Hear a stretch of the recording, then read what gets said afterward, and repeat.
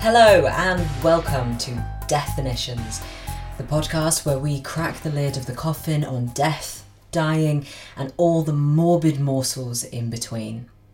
Before we go any further, halt and take heed. These are your words of warning.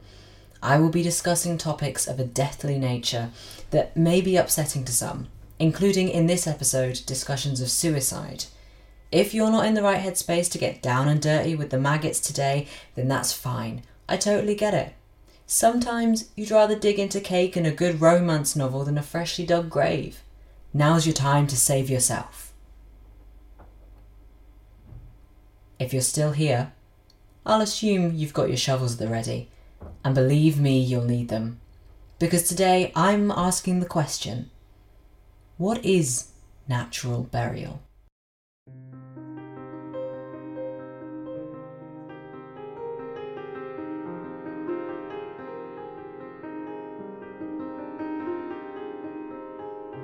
According to the UK government, natural burial is a term used to describe the burial of human remains, where the burial area creates habitat for wildlife or preserves existing habitats, woodland, species-rich meadows, orchard, etc.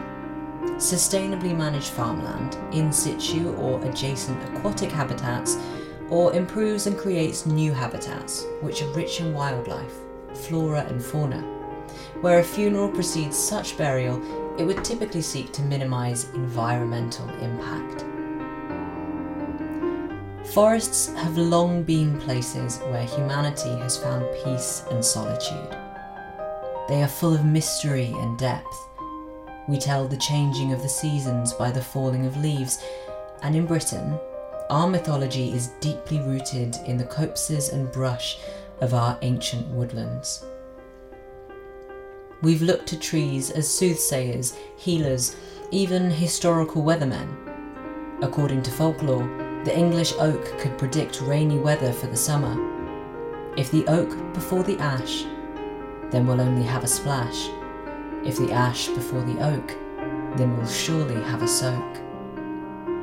For the yew tree, its folk connections to death and immortality have been marked by its being found in at least 500 churchyards across the UK, possibly dating back to a time before the churches that sit close by, indicating them playing a role in even older funeral practices. It's thought that yews were planted over the graves of plague victims to protect and purify. Others have found themselves called to these verdant places for much darker reasons. Aokigahara forests in Japan is notorious as a place where people have gone to take their own lives. It's not known the exact amount of people, as the forest itself is so large and so dense with trees that some will simply never be found, and the Japanese government stopped publishing the numbers in 2017. But annual searches are still carried out for the deceased of Aokigahara and have been held since 1970. There are not many places in our busy world where one can get truly lost, or where you can find yourself without the busy roar of traffic and the bustle of life, or as many a horror film will remind you, the modern day terror of no phone signal. I'm not judging. I'd be bricking it too. The forest moves at its own ancient pace. It is interconnected and alive and taps into the part of us that still believes in the witch in the woods, fairy rings, and the feeling that despite all our advancements and curiosity, compared to some of these age-bent monoliths, we are still so young. That there are things we do not know. And yet we are made of the same stuff. Our physical makeup may be different, but the atoms we are borrowing for our time on Earth are the same as theirs. Maybe there's a reason we long to go back to the forest.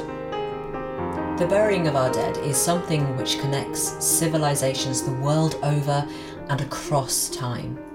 This, alongside other funerary and mourning practices, is something which separates us from the rest of the animal kingdom.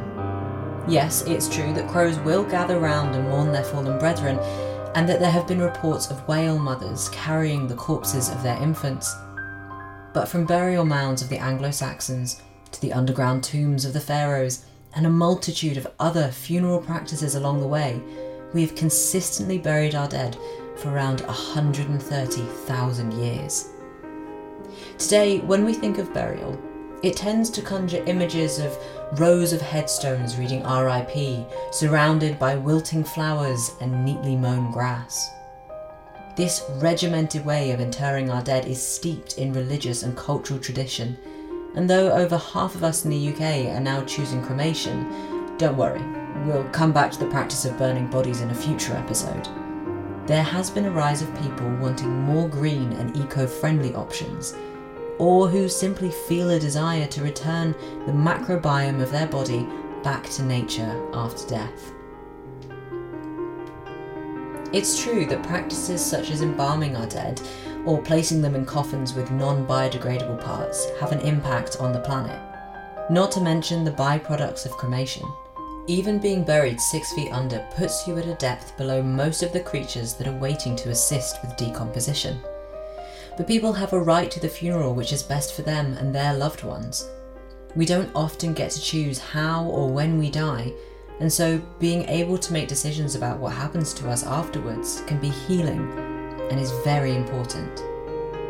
On that same note, what is important to some is finding a way for their death to give back, or for themselves to return to the earth in the simplest way possible, surrounded by trees or in an area that, by nature of it being a burial ground, becomes protected, and from there, a place where plants and wildlife can thrive. Sometimes known as green burial, eco-burial, or woodland burial, the main idea behind a natural interment is to be laid to rest in such a way that decay is uninhibited. This may be via not being embalmed, being placed in a linen shroud, or wearing clothes and being laid to rest in a coffin made from entirely biodegradable material. So what do you need to set up a natural burial ground? Well, the considerations are much the same as for a traditional or ecclesiastical ceremony. You'll need a defined area for the graves to go, grave diggers, and of course, clientele. Preferably of the deceased variety. For a green burial ground, you may also need to provide a mission statement for the land you have chosen. You may also have to think about accessibility for mourners. If there are no regimented grave markers, how will you locate a grave if an exhumation is requested? What kind of memorials will there be, if any? Some natural burial grounds may choose not to have any kind of headstone due to the environmental cost of the stone itself, which is often shipped over from abroad. Others may offer the planting of trees specifically for the deceased, in which case you may have to consider which trees you should offer, though most likely it will be a choice of local species, possibly decided by the Forestry Commission. But enough about what it takes to run a natural burial ground or information about it. What are they like to actually be there? Let me take you on a journey. There's a cold wind and I'm zipped up into my jacket. Despite knowing I would be out under the elements, I vainly chose style over practicality, and I'm wondering if I'll regret leaving my raincoat at home. Still, I can always nip back to the car. But as soon as I get under the canopy of the trees, I'm not thinking about that anymore. On my right is the border of a field where the trees end and a hill covered with Scotland's signature yellow gorse bushes steeply rises into the sky. Despite the cold and the threat of rain, the sun is shining, and for now the clouds have been blown rolling into the distance. I can't remember at this moment the last time I was in a wood, surrounded by the gently arcing bodies of these leafy giants. My guess is at least 3 years, since before the pandemic, and I feel safe, sheltered. It's a calming, soothing feeling. I can breathe. It may be quiet, but Binning Wood is far from dead. Aside from the chatter and occasional burst of squawking laughter that must frighten a couple of birds from the trees, mostly, we just walk. Myself and my best friend. We pick little pine cones from the hills of mossy ground beneath our feet and pocket them to save for later. They whisper the beginnings of projects and ideas to me from the unzipped chest pocket of my jacket. In this tree-filled world where time stretches and warps, anything is possible. We aren't aimlessly wandering though. We're here with purpose, to find Binningwood. Not the wood itself as a whole, but the natural burial ground that resides within it. We follow the signs across muddy paths and along the winding tracks of weekend walkers and their dogs. We find ourselves in a circular area, not quite a clearing where a small hut sits, and where, during office hours, someone sits and looks after Binningwood's less leafy residents, the dead. The burial ground itself looks not much different to the rest of the wood, save for the clearing away of underfoot vegetation, where, instead, the leaves that fell in the autumn and winter lie in drifts under the bare arms of the trees. It's as though the buried dead are slumbering under crackling duvets that shift under my feet, tucked in by the trees. There are no large headstones here. Any marks of remembrance lay flush to the ground themselves, some sporting a fuzzy green blanket of lichen. Benches are set sporadically in a hand-carved style that reveals the natural curves of the wood. This place is beautiful and peaceful, but it does raise a few questions. How accessible is this for anyone in a wheelchair? If you have to drive out here, how green can this burial ground truly be? These are all valid questions, but I don't think they undermine the overall mission of what natural burial grounds are trying to achieve. You may be hard-pressed to orchestrate a funeral that is 100% without a carbon footprint, and maybe you're eco-conscious, but a natural burial ground just isn't for you. But don't worry, there are other ways to give a green twist to your funeral. Like I mentioned earlier, whether it's being aware of what you're putting in the ground, be it certain embalming fluids, the materials of clothing, or what your coffin is made from, each of these decisions can be made with the earth that you're placed into in mind. And there are other green funeral options that are becoming available. Human composting has been legalized in 6 US states so far, including California and New York. It's essentially a process where the body is placed in a pod that speeds up decay and breaks down the body, which is then returned to the family as soil instead of, say, the ashes that cremation creates. I would highly recommend Googling some of the concept art for human composting.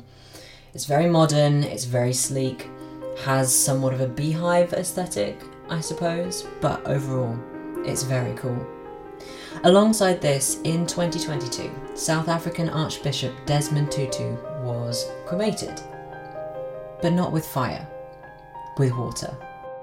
Aquamation, or alkaline hydrolysis, its technical name, has been used to dispose of the bodies of animals for years, and in the early 2010s began to creep into the minds of some of those in the funeral industry. Using a mixture of water and very strong alkali, the body is then submerged and put in a pressured chamber and heated. Rather than burning everything, the process here is to liquefy until you are left with just the bones.